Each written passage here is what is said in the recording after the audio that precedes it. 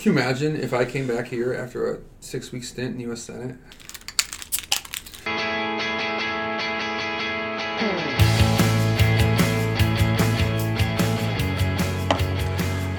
All right, this is Congress 2 Beers In. I'm Josh Shooter, Senior Fellow at the Government Affairs Institute at Georgetown University. I'm with my colleagues Matt Glassman. How you doing? And Laura Blessing. Hey there. And this is our totally unprofessional look at the 2018 midterm elections.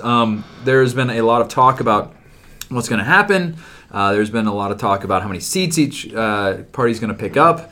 And we are in no way, shape, or form elections experts by any stretch of the imagination. But we have ideas, so we're going to share them with you on this podcast. So what are we looking at in terms of the House and the Senate? Who's going to pick up what? What's the state of play? Basically, what do we think is going to happen? And think putting in big quotation marks because what we thought was going to happen in 2016 obviously didn't. So. Yeah, so a lot of people are talking about that there's going to be a blue wave or that this is going to be a wave election.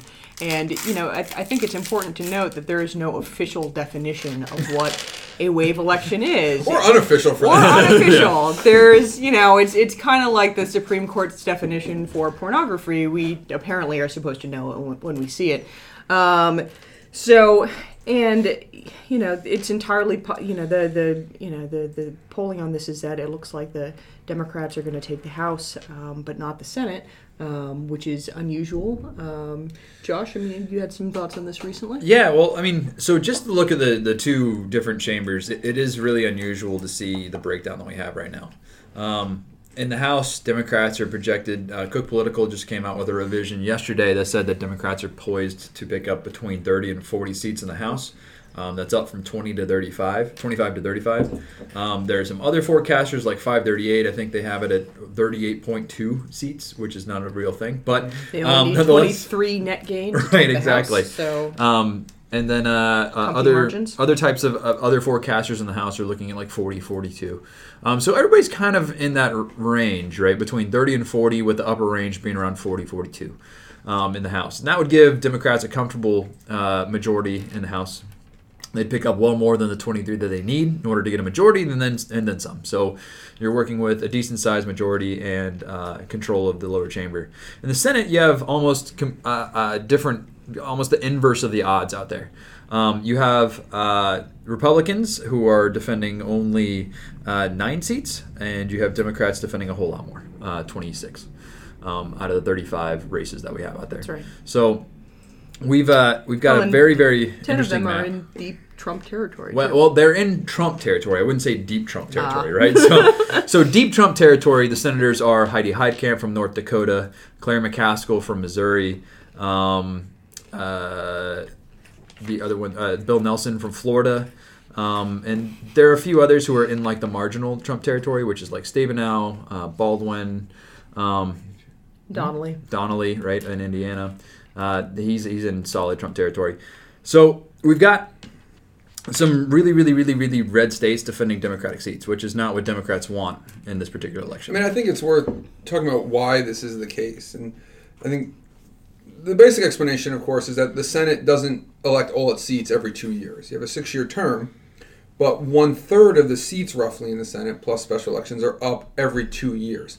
And so the Senate map can be distributed based on past history in a variety of different ways. And one thing to note is that what are these seats that are up in the Senate? These are seats that were up in 2012, which is a very good year for Democrats. It was a year the Democrats won the presidency and added to their margins in the House of Representatives. And so you had all these senators winning in places where you typically, all things equal, wouldn't expect them to win, but they were carried on by a popular president in a good point in his presidency. And so you have these marginal winners in 2012 who are now up again in 2018 without the benefit of a popular president running for re-election. And that's one of the reasons these are so vulnerable and one of the reasons the map is so out of whack. Right. Another reason is that many of these senators came in, the ones that are currently up, like John Tester in Montana. I don't remember if it was Donnelly or not, if he came in 06. But these guys rode a wave into a Democratic wave into the Senate in 2006, and then had a favorable year in 2012, landing in a presidential cycle. And now they're actually in a favorable year again because they're the out party in the midterm, right? And that's another dynamic that we need to talk about. Presidents do horrible in midterm elections, right? The standard basis effect is that presidents will lose seats. And until 1998 and 2002, presidents had lost almost every single midterm election since the Civil War. The only exception was 1934. So we have a lot of history of this midterm effect where it's just a referendum on the president and they're going to lose seats. The question is how many, right? Yeah. So a lot of wave elections actually happen in these off-year midterms because the president's not on the ballot and everybody is judging his record for the last 2 years.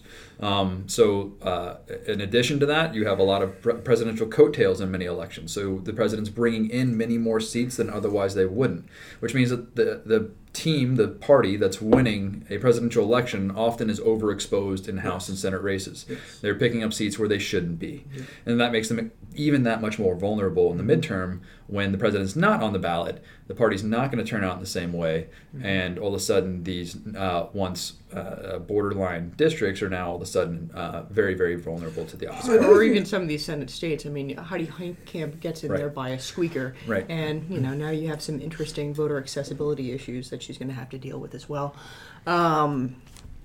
Which leads to, this 15% chance of the Democrats taking the Senate that we're hearing from everywhere. I mean, another thing to say generally about midterm elections is, the Republicans have something of a large majority in the House right now. People don't think of it that way because their caucus is sort of split, but they have a large number of seats. And when you have a large number of seats, by definition, you have the marginal seats, the seats that were hardest to gain. Right. And so when it's a bad year for your party and you're holding the marginal seats, you can expect to lose a lot of these. And this is where the rubber kind of really hits the road with this bifurcation, is that these marginal seats in the House tend to be these swing districts that are centered in blue states in sort of suburbia. Right? You think about the marginal district being something like Steve Knight's district in California, right? Where the marginal seat right now in the Senate is a Democrat holding a red state, right? And that's why you see these things diverge. To me, the most interesting thing about this is it interacts with sort of two other trends that are related, and that is sort of the nationalization of federal elections. Once upon a time, members of Congress, House or Senate, were able to develop very strong personal brands and sort of diffuse these national trends. So the trends are heading for the Democrats, trend for the Republicans, but any incumbent could build up their own brand in their district or their state that could insulate them from these sorts of national trends. That's almost completely disappeared. Right. There's a wonderful chart, we can post in the show notes maybe, where you can see this incumbency advantage, this so-called incumbency advantage, averaged about 15 to 17 points in 1980.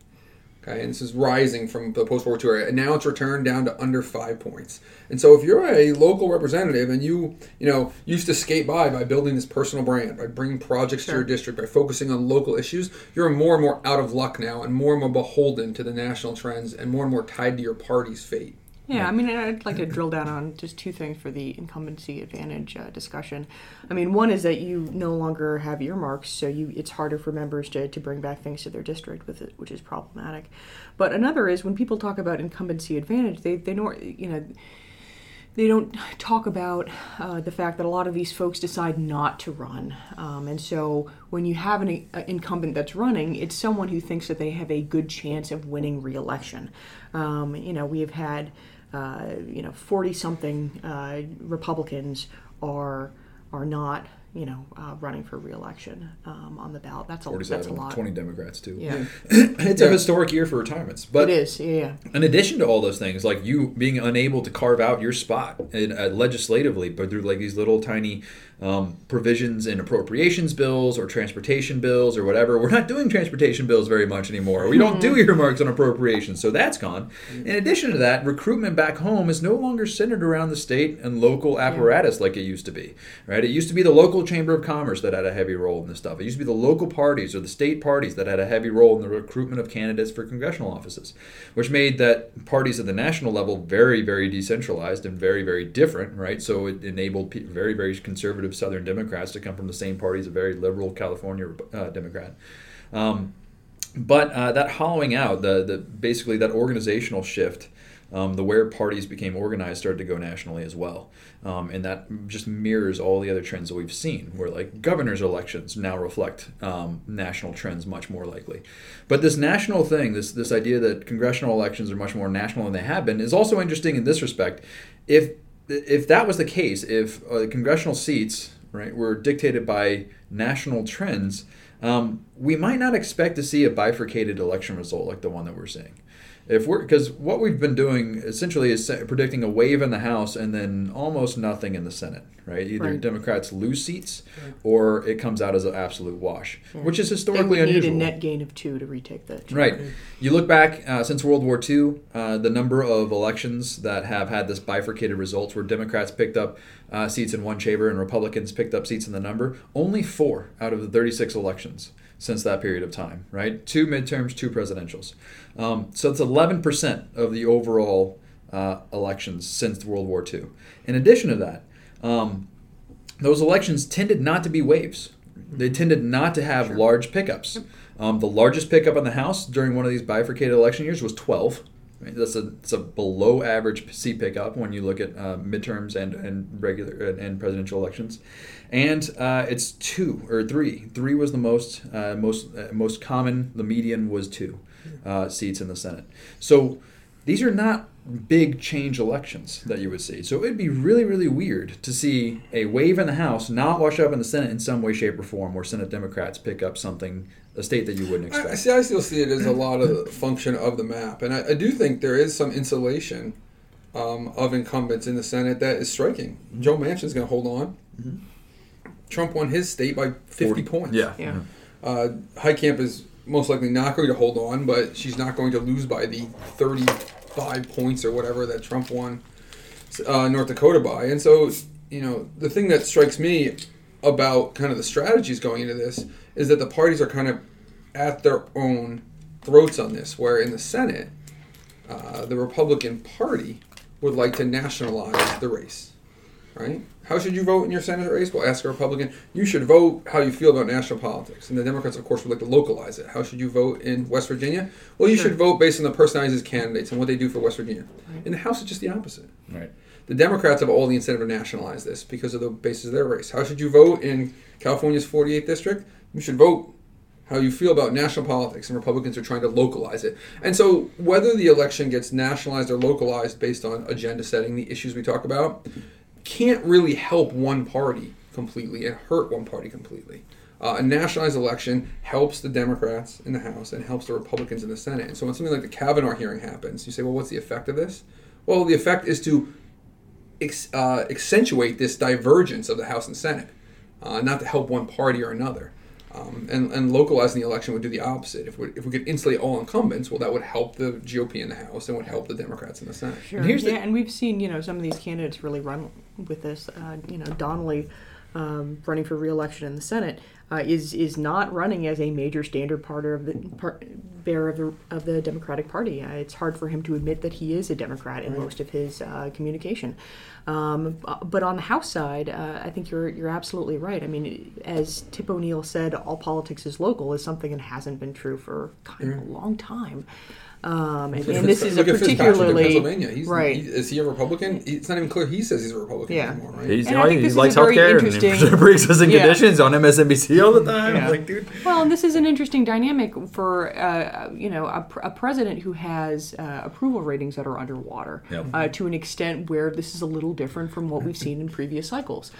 So how does that play out while he's still enormously popular with his base? So you've had, members of Congress have been unwilling to criticize him on different things because then there's going to be a backlash for them. And yet he's nationally, fairly unpopular when compared with other recent presidential examples. I have a pet theory about nationalization that I'll be testing over the next decade or so, but it's this, is that nationalization is happening slower to state races than it is to federal races.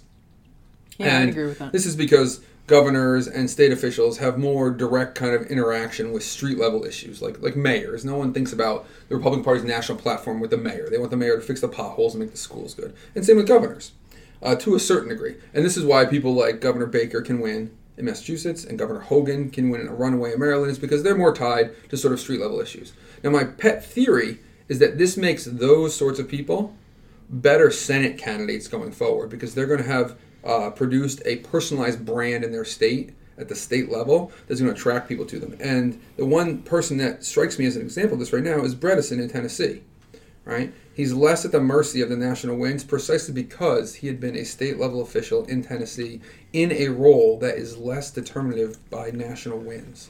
And that helps him. Well, whether he gets over the top or not against Blackburn, I don't know in that Senate race. But to me, it strikes me as the type of person a party that doesn't dominate a state wants to run in their Senate race in the future. Like Hogan in Maryland or Baker in Massachusetts strike me as the kind of people who could, in theory, upset these nationalization of trends in states that are very much not in line with their party's position. Yeah, I wish I were that optimistic. I don't think that somebody like Baker could have a future in national Republican politics. But I do think that Bernstein is an interesting example in Tennessee. Although the race is leaning towards Marsha Blackburn right now. This is someone who had a kind of an earlier political career. Something about Baker is that he's in there right now.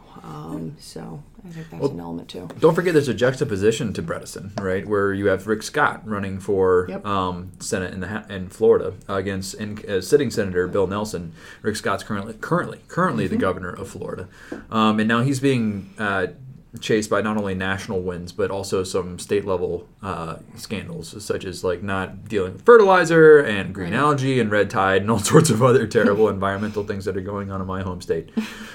What is up with Florida? That's always a question everybody's asking. But Florida man's going to vote, and we're going to find out exactly who comes out. I want to bring him on the show. Now, one of the things that I find interesting about this nationalization of politics is when you're predicting a wave, right? You're predicting, you have a certain set of assumptions, right? Those assumptions are the president's approval is really low, right? That often corresponds with a wave, and we've got that. Presidential approval as of this morning was on average, I believe, 42%, right? Which is actually down 1% plus from just a week or two ago.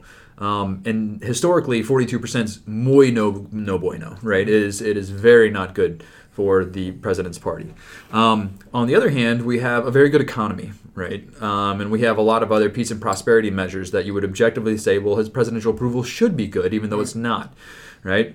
But when we're predicting a wave now, what we're also predicting is the distribution of votes. So it's not just who's mobilized to vote, as you would find in like a low approval midterm, where the out party is going to be super mobilized to come out and turn out their vote because the president's so unpopular. But you also have a distribution issue because Democrats become sorted and kind of concentrated in like tight urban areas where they haven't been as competitive in suburban and rural areas. So in this particular wave that we're discussing, we're not only talking about like the concentration of votes, we're talking about the dispersion of votes.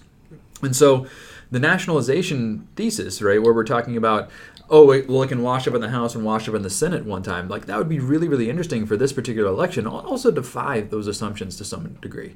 If you're assuming a large mobilization of a particular party that's going to bring in a wave in one chamber, you would also assume that if it's dispersed enough, right, that it would also bring in some sort of unusual result in the Senate. And so I think it's going to be really, really interesting to watch because it would be unprecedented since post-war history to have a large result in the House that didn't also mirror that in the Senate. In other words, if Republicans didn't lose a seat, it would be a weird historic election because of the bifurcated result. Sure. Sometimes.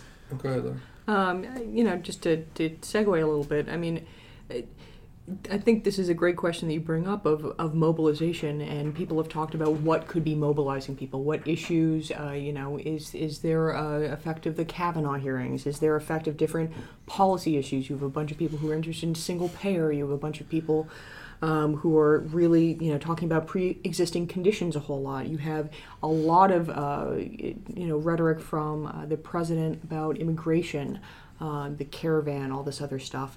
And, I think that these are really interesting things to talk about and tease out, especially since, your opinion on any particular issue, whether that be something I just mentioned or something else, and the likelihood that affects your vote is a little bit more of a question mark than the way it's normally treated in the news. So the pre-existing condition issue is absolutely the one that Democrats are just hitting Republicans over the head with right now.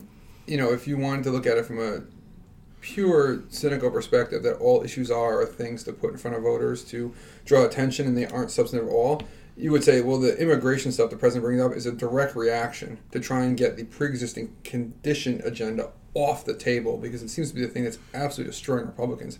A significant number of Republicans are just going out and saying that they're for protecting pre-existing conditions, even when they're quite obviously have not supported that position in the past and don't appear to have any intention to do it in the future. Or are currently attacking that provision. Right. But that issue like Scott Walker has come to the fore as the issue of the campaign. And what the Republicans, I think, a year ago would have told you they were going to do to combat that sort of thing, combat a healthcare agenda for the campaign, say, well, we'll just fall back on our tax cuts. And that really has not come to the fore. The tax cuts aren't as popular as they thought they would be. They don't seem to have resonated with voters in a pocketbook sense, at least yet, or maybe ever. And it doesn't seem to be like something that a Republican can run on in a swing district and get a lot of traction with, which I think is a little bit of a surprise. Well, I wrote a newsletter piece kind of predicting this reaction to the tax cut bill, almost a year ago. But the tax cut issue is really interesting to me, particularly when you juxtapose it with something like immigration. It has been kind of slightly declining in popularity. It is underwater in terms of its polling, so there are more people who disagree with it than agree with it. And to the consternation of congressional Republicans, the president hasn't clearly advocated and highlighted this as an accomplishment, which is the signature legislative accomplishment of his time in office thus far. I do think this says something about the utility of this issue going forward, which is really fascinating. I also think that if you look at polling, Pew recently had something out that looked, tried to find out what the plurality of voters were most interested in, and that issue was immigration. Republicans a little bit more than Democrats, but both quite interested in this issue. We're maybe not shocked to see Trump highlight this, not just as you very well put it, to talk less about pre-existing conditions, but also because this is something that resonates. This is something that gets people excited. Now, I heard a quote the other day that is totally historically inaccurate, but is nonetheless interesting. Why don't you repeat it here, John? Repeat it right here on the podcast. Authoritatively. Right? So a former Republican member of Congress was talking about their odds, and I forget who it was or where I heard it, but they said when the economy's doing bad, people vote with their pocketbook, and when it's doing well, they don't. Right? And I thought that was a really interesting, totally historically accurate view of elections, but nonetheless, it mirrors something that we've seen for the last 8 years, which is that election results are increasingly decoupling from the overall perception of the economy, which is weird, right? That is new. And in many ways, a lot of these other dimensions, if you want to call them that, or other issues that come to the fore, like immigration, like racial issues, like voting rights, like gun rights, those become much more salient to the public, or at least they have within the last 3 or 4 election cycles, which is very interesting. This ties right in with what you were saying before about the president's approval rating and the state of the economy. Those things have moved largely in tandem since World War II and since we've had good scientific polling at our disposal. And so that brings up a couple things. One, what you say, I think, is right, is that we've had this decoupling of these issues where people are no longer simply reflexively approving or disapproving of the president based on their view of the economy. They aren't sort of correlative things anymore. But it also raises sort of questions about how well we can kind of predict this election. These are two things that we've often used to predict the election, and they often are very correlated. And when they're not correlated, we just don't have a lot of data on the past on which one takes priority. It could be the case that the economy does, in which case a lot of these predictions of dire straits Republicans are probably overblown. On the other hand, if the approval rating is dominant, then this looks really bad. The only election I know of where we've had such a divergence in the post-war era is 1968, when the economy was quite good. But Johnson was in the garbage can because of anger at him over Vietnam. And that is a difficult election to tease out in terms of our current election. One, because it was a presidential election, and two, because the president declined to run. He was one of these incumbents who saw the writing on the wall that he was going to get renominated. Right. I shouldn't say that. Jonathan Bernstein will get mad at me. He tried to run. and he Jonathan lost. Bernstein also doesn't listen to podcasts, right, so just fire away. Johnson tried to run and got destroyed by barely beating Gene McCarthy and his band of college kids in New Hampshire primary, and then he dropped out. So it's not a lot. We don't get a lot of leverage out of that example. But it is, the one situation we have where the president's approval rating diverged from the economy, and it was not good for the president. Sure. Whether it can be good for his party here, I'm fascinated to see what happens, simply because it'll give us a better understanding of that, and whether any of this matters, or so much is now tied up into partisanship and partisanship intensity. I can't wait to see the overall turnout numbers from this midterm. Partially because I suspect there's more voter enthusiasm and they may be higher, but also because I think there's going to be some things that are just absolutely disappointing.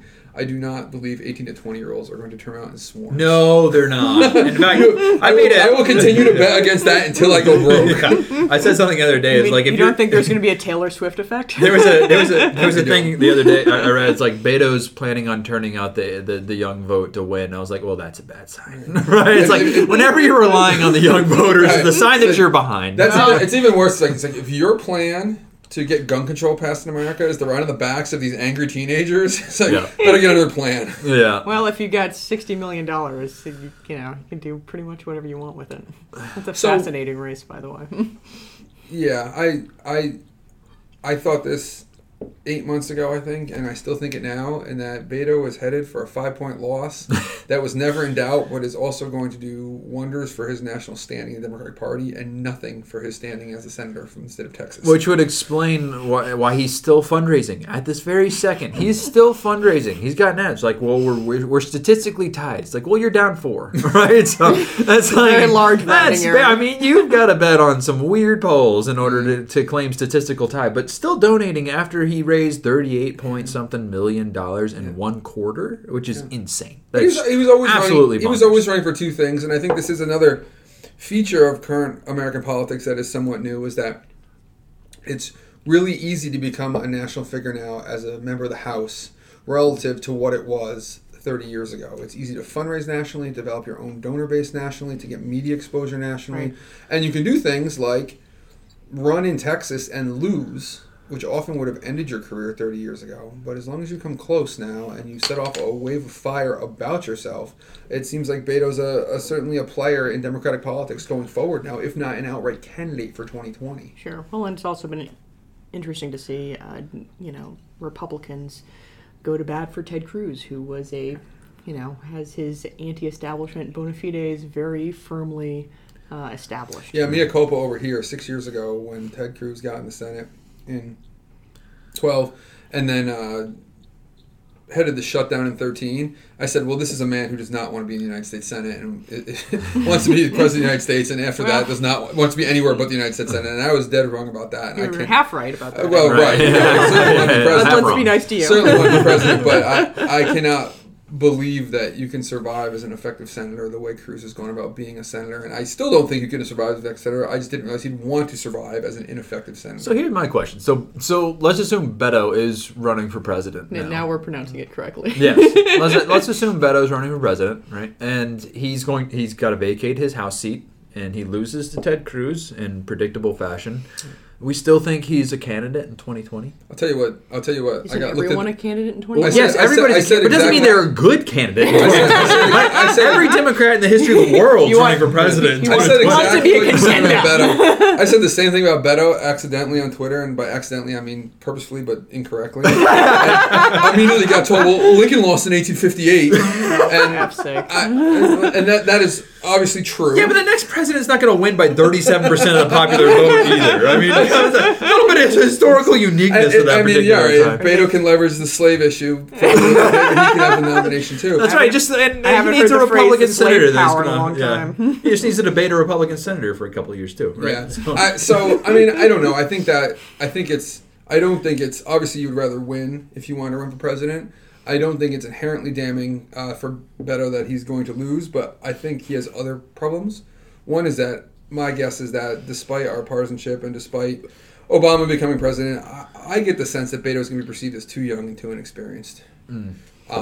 And that may be my personal bias, but I get the sense that he is not going to have sort of that presidential experience, luster, gravitas that people look for, and it'd be a lot easier for him if he got in the United States Senate and could wrangle his way onto the Foreign Relations Committee or whatever and pretend that he had the experience. Well, Maryland 6, John Delaney doesn't have a shot. Take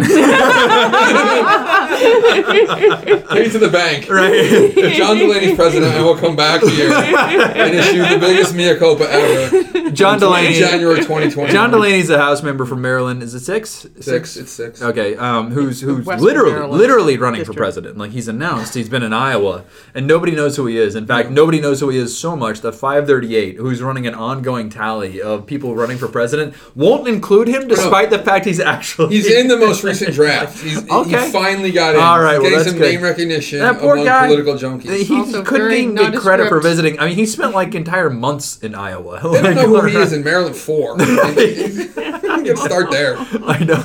It's going to be a tough slog, Congressman. But why don't we do some predictions? Yeah, sounds good. I mean, we yeah, doing go that? ahead. So I will throw out the over-under, and you will tell me what you think. Sure. Okay. The Democrats pick up 30 seats in the House. Over. Over. Yeah. I will take the over on that as well. The Republicans hold the Senate with precisely 51 seats that they have right now. Under. Do you think they're going to gain seats? I think they lose one. Oh, you think they lose one? Yeah. So you think the Democrats are going to pick up a seat? Yeah. We better get into this then. 50-50. Where are the pickups for the Democrats and where are the pickups for Republicans? Well, it looks like they pick up Nevada and Arizona. Okay. They may drop North Dakota. Okay, so you're holding on in Missouri. Holding Missouri, losing in Florida. Texas, holding in Florida, winning in Tennessee. Oof. Well, no, Texas they don't control, so that doesn't matter. Right. They lose. So But I think they pick up now in you. So you've picked up 2 seats there, right? Tennessee was Corker's seat, so that's that's a pickup. keeping it. No, we're talking about the Democrats. So there's some combination there. I believe Republicans lose a seat overall. I don't think so. I think the Republicans are picking up seats in the Senate. I think they might pick up, but if they do, we're talking about. Listen, one I seat trusted the maybe. polls in 2016. It didn't turn out well. I think Go with history on this one. I think Heitkamp's toast. Yeah. Oh, yeah, I mean, yeah, the yeah. I polling think average in Heitkam's North toast. Dakota is something like she's down 9 or And I 13 think or 11 Blackburn's or going to something win like that. too. But that's a Republican seat. That's a but I Republican think that Yeah.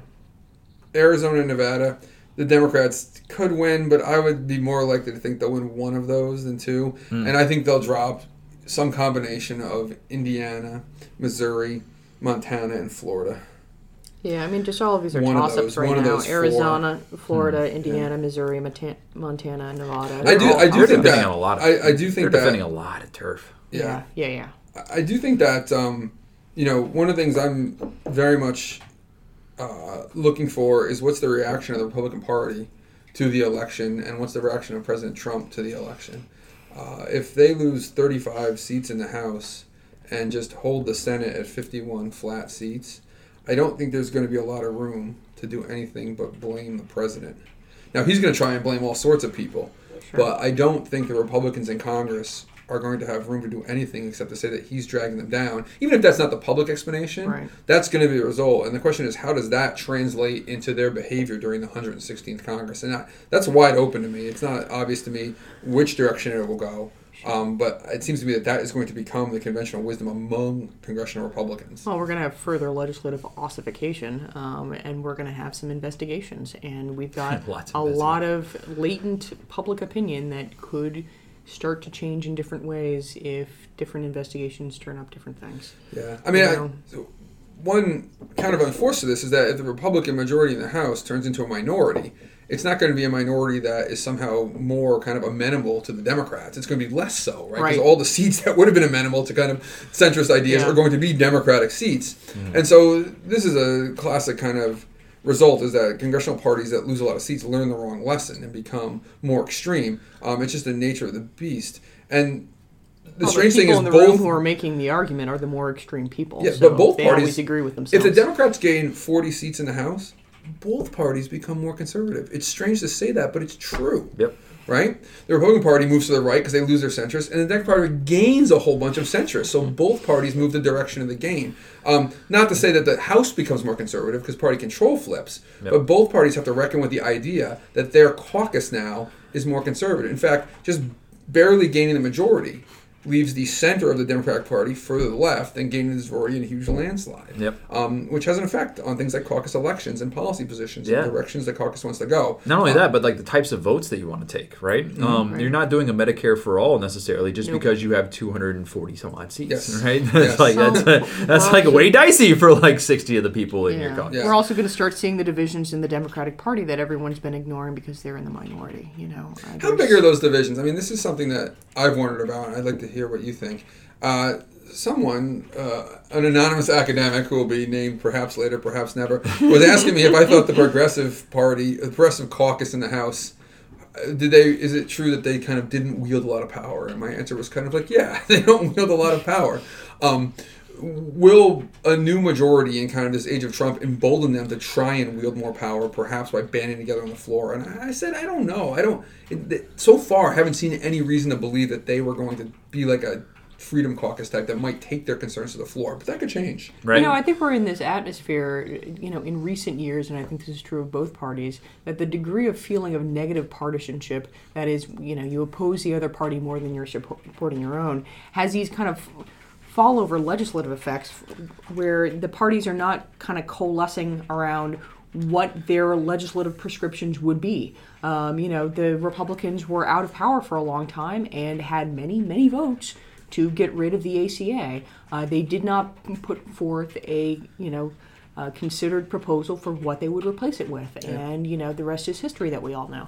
On the same token, by the same token, the Democrats haven't seemed to have cohered around something to protect or fix the ACA, while they've been out of power. You've seen a lot of, we don't like Trump. Well, okay, but what are you for?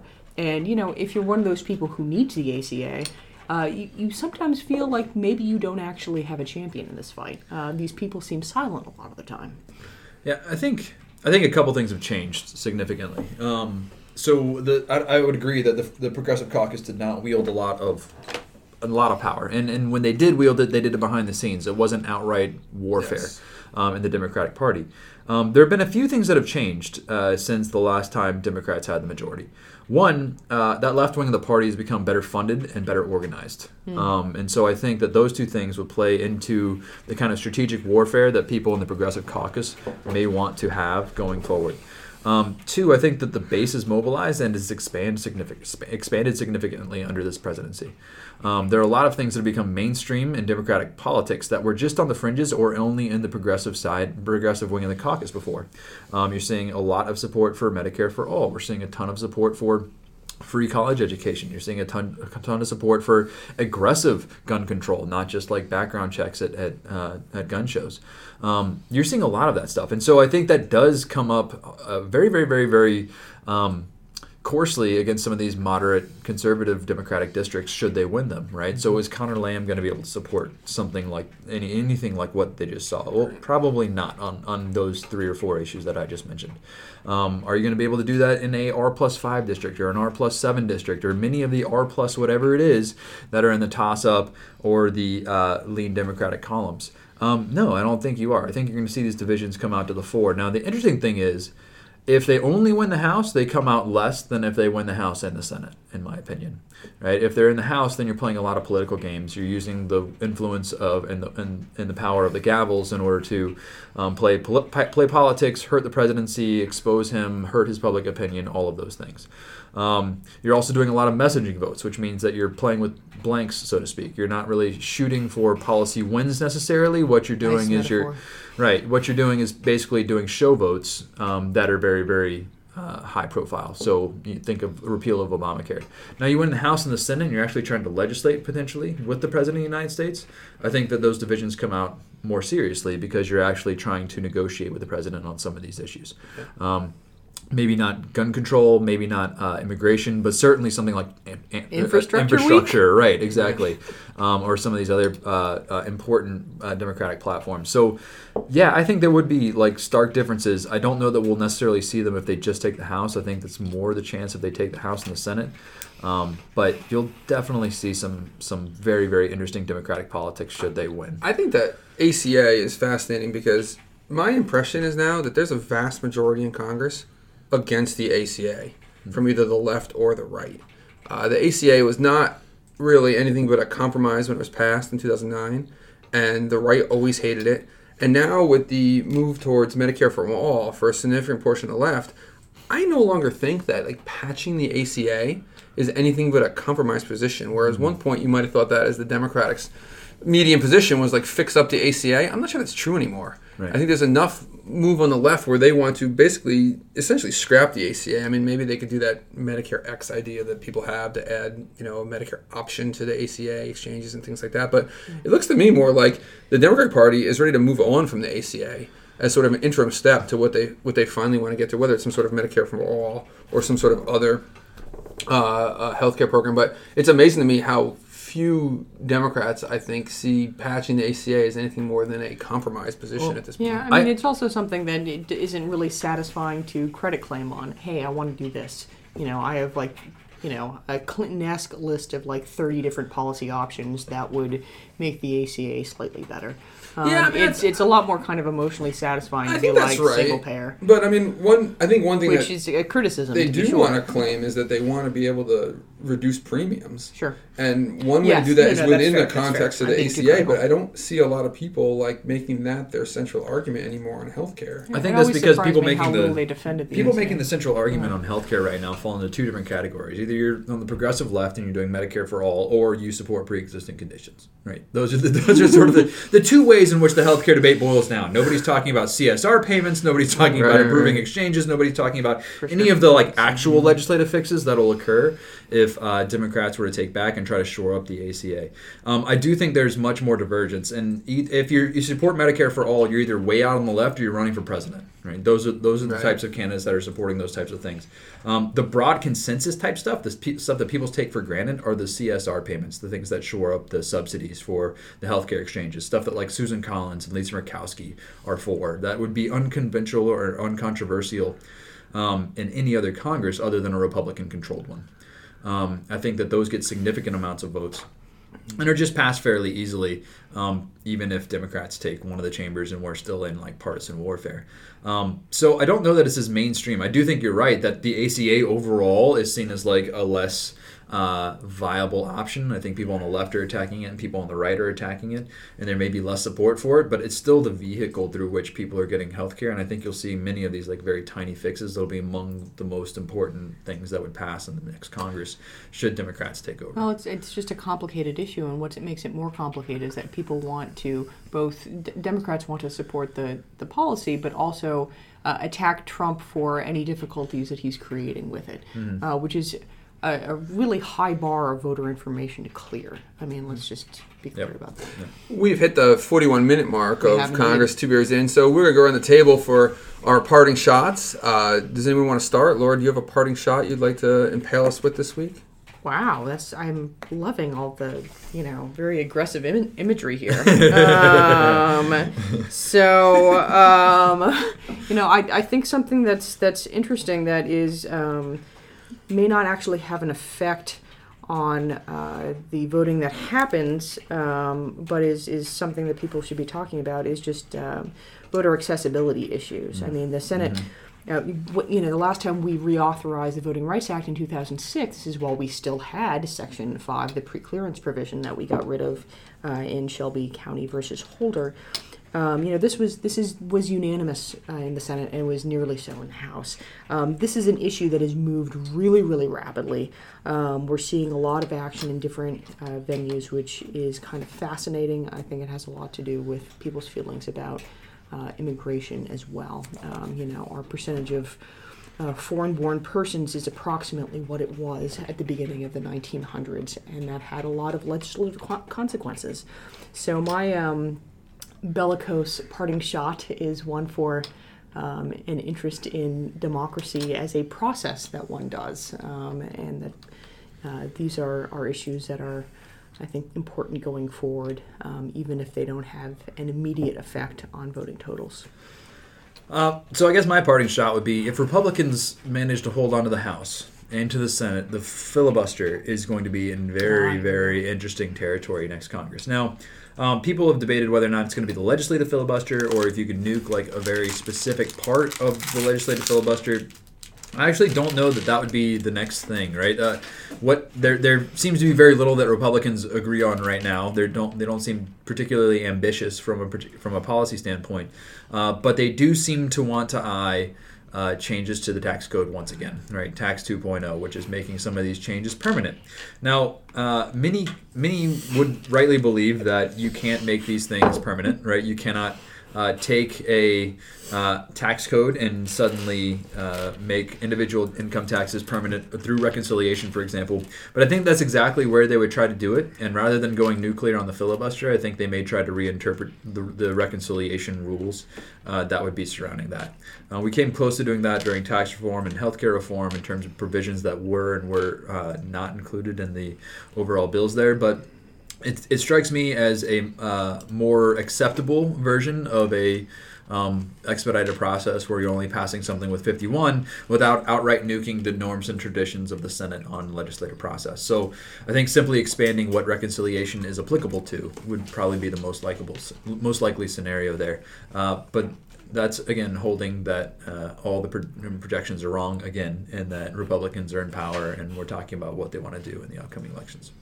My parting shot is also about the democratic process. I have long been an opponent of the ballot initiative of changing state laws. I think it's a horrible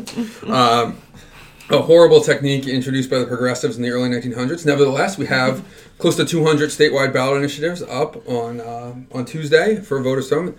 And two in particular that I'm watching are Proposition 1 in Michigan, and I think it's Proposition 4 in Utah, which both affect recreational marijuana. And also the ballot initiative in Florida about reenfranchising felons who have had their voting rights taken away. I think both of these are extremely important issues. As a longtime opponent of putting nonviolent people in jail, I would love to see recreational marijuana legalized throughout the country. It's one of the prime ways we put young black men in prison for no good reason. And on the opposite token, I would love to see the felon disenfranchisement laws overturned in Florida. That's about 1.5 million voters who currently can't vote in Florida elections, and I think their voting rights should be restored. So look for those on Tuesday, and look for your favorite ballot initiatives. I voted on 3 in Virginia. 2 of them were statewide. One of them was a local school bond issue. For some reason, we continue to bond over $200 million a year, it feels like, to the Fairfax County School Board, and that's my parting shot. I hope you all enjoyed this episode of Congress 2 Bears In. On behalf of Josh and Laura, we will see you next time after the election. It will be a brave new world, and we'll be here to bring it to you.